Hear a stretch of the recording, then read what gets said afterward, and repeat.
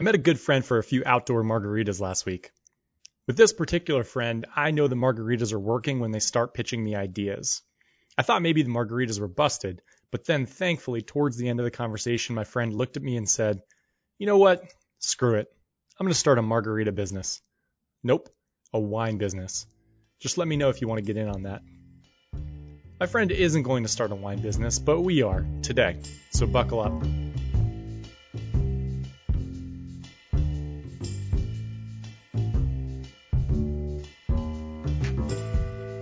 I'm Brian Scordato, and this is the Idea to Startup podcast brought to you by Tacklebox. If you've got a startup idea and a full-time job, and you listen to this soon enough after it comes out, you might be able to sneak into our next cohort.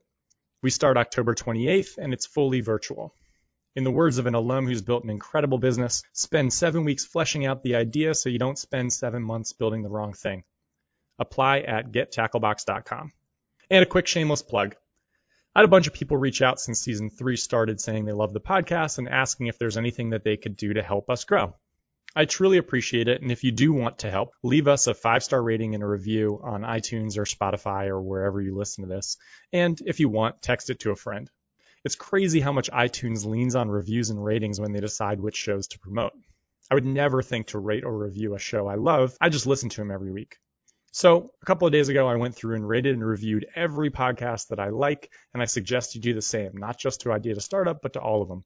It'll really help the people who make these. All right, back to business.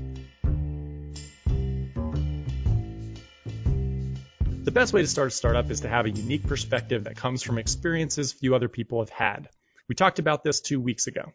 If you didn't listen, we broke down how a chef who'd had a ton of success with a jackfruit dish at his restaurant could spin off a jackfruit company. Last week, we drilled down on it more. We talked about whisper ideas, the villain of the startup world.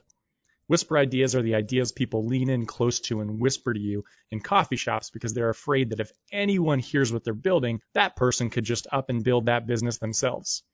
There's literally nothing that makes the person telling you the idea more qualified to start the business than anyone who might haphazardly hear it, other than that the first person thought of it. There's no unique perspective, there's no secret, there's just someone with an idea who sees everyone else in the world as potential competitors. And competition is for losers, remember? The biggest takeaway from last week, hopefully, was that your startup idea should feel like you've been subconsciously preparing to start it for years. And ideally, it should. But here's the but. A lot of the time, it doesn't. A lot of the time, it sounds a lot more like my friend. A lot of the time, you're a few margaritas deep and you decide that you're going to start a wine business. You might be genuinely interested in wine and you might have some thoughts on how to build something that fits a need that you have, but you might not have much more than that. Sticking my head in the sand and telling all of you that the only successful businesses I've seen are the ones that look like that unique insight from day one, that would be disingenuous. We've had a bunch of startups that have gone through Tacklebox and been successful and started out with an idea that I maybe didn't think was totally differentiated to start. It's possible to lean into the process and start with a whisper idea and turn it into something way more. It takes a different set of skills, in particular curiosity, discipline, introspection, and a ton of empathy. It also takes someone who's an extrovert, or at least can pretend that they're an extrovert for a little while. You're going to have to talk to a bunch of people. And finally, you're going to need to build a strong team. But you're going to have to do that anyway. So what we're going to do today is start a more realistic company. A company that doesn't begin with an amazing insight. A company I haven't been subconsciously preparing to start for years. Today we're going to start a wine company. I spent the last week actually doing that. Let's see how it went.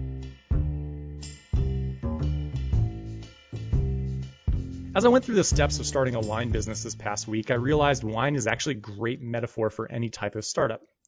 Wine is subjective, it's emotional, it's often confusing, and for 95% of people, wine isn't about wine at all. It's about everything that's happening around you as you drink the wine. It's the moment the wine helps to create that makes the wine. This is the perfect way to think about any product. The product doesn't exist in a vacuum. It exists alongside everything that leads up to the product being used and follows the customer after the product is finished. It's about all the people that are involved or impacted by that product. It's about how the customer feels about the problem that you're solving, how urgent it is, and how it impacts their goals and motivations. The product isn't the product. The product is what you enable your customer to become. It's easy to miss that for most products, but for wine, we all get it instinctively. No one knows if wine is good or bad in a vacuum, not even the experts. If you don't believe me, Check out the countless videos online of sommeliers trying to do blind taste tests. They constantly mix up the $1,000 bottle of wine in the $2 chuck. And I feel for them. Messing up a blind taste test doesn't invalidate what they do at all. Wine is a story, just like any product, and taste is only a small part of that story. A Chanel dress may not be as high quality as a Gap dress if both don't have the tags on, but they do always have the tags on. Wine was never meant to be drank blind. The Somms never stood a chance. So if wine or any product is part of a story, we need to start by understanding that story so that whatever we build makes sense in a specific context. Most importantly, we need to understand the main character of that story, and that certainly isn't going to be the wine. So I spoke with 10 people about wine. And that's what you should do too, whether you've got a whisper idea or not. You can never know too much about the story you're about to become a part of. I didn't get too specific when I was choosing these first 10 people. I sort of just leaned into friends who I knew enjoyed wine, and honestly, I just wanted to catch up with. Each call was maybe 15 minutes long, and they all started with the same question. I said, finish this sentence for me. When it comes to wine, I wish I never had to deal with blank again. I got some great answers. I heard about hangovers. I heard about feeling insecure ordering at a restaurant. I heard about forgetting bottles that you loved at a restaurant. But the one that got the strongest reaction came up 4 separate times. Pouring out half a bottle of wine that had gone bad after only drinking 2 glasses one night and then leaving the half-drunk bottle on the counter for a few days. I heard stories about people with their significant other each splitting a glass on a Monday or a Tuesday and then never finishing the bottle and having to pour it out. My next question, once I heard that, was, well, how do you solve the problem now? All 4 of these people said something very similar. They'd each bought that suction thing that extends the life of the wine by a few days, but that didn't really help them. They all also mentioned that they knew there were products out there around $300 that snapped onto the top of bottles, stuck the little needle through, and kept them fresh for weeks, but they could never justify the cost. In Tacklebox speak, I tried to zoom in on an inflection point where it was painful enough for them to buy that higher priced fix, but the pain was never that acute or intense. They just had this feeling of waste. Finally, they usually solved it by just being judicious about when they opened a bottle. They wouldn't have wine on a Tuesday, even if they wanted to, because they likely weren't going to have wine again until Friday or Saturday and it wouldn't be fresh. I tried to dig for other solutions, and 2 of the people I talked to mentioned they'd bought cans of wine before. But they really thought cans were for things like picnics or travel. They were hesitant to open up a can on a Tuesday because what if they wanted to go for a picnic later that week? Seemed like a waste of the portability. And that's what the can was for, portability. Whew. All right, 10 people, 10 conversations, maybe 15 minutes each, and we got some stories. That's our first step to moving away from a whisper idea.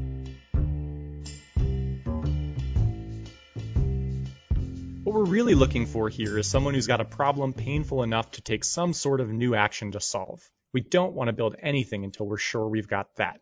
So what we need to do is set up an experiment. Get in front of someone who we think will feel the pouring out wasted wine problem strongly enough to change their behavior. We'll certainly test this with the people we've already spoken with. That's the low-hanging fruit. But we'd like to get some cold people too. To do that, we need to find some unique acquisition channels.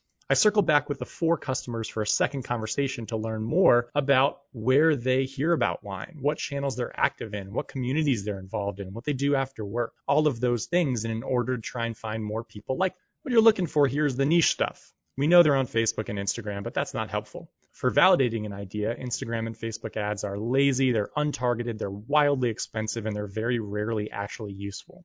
We're better than that. We can learn the story better than that. My second conversation dug in around the Tuesdays that they had that glass of wine. What made them do it? What made them risk that moment of having to pour it out? 3 of the 4 had the same story. They had dogs. After a long day of work on a Tuesday, all they wanted to do was take a glass of wine with them to the dog park, let their dogs run around, and talk to all of their friends there. They mentioned that lots of people at the park, specifically since COVID, came with a beer or a cocktail. It was a great feeling. It was a community. They saw the same people every night, they got to know them, they enjoyed talking with them, and they had things like WhatsApp groups to schedule when they were all going to go. Okay, it's a start. And obviously, if I weren't starting this in just a week, I'd have done a lot more interviews, had a lot more stories to tell, and would be able to dig in on a bunch more data points. But what we've got is people like to drink wine at a dog park on a Tuesday. It'll have to do for now. So let's run a test.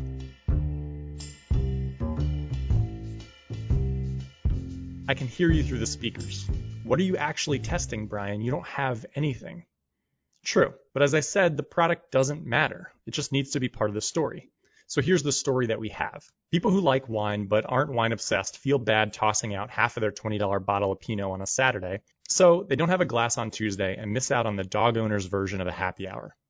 Also, the person we're talking about lives in New York City, they're a pretty high earner, they swing by Sweetgreen on the way home, they have succulents and all the other millennial tropes.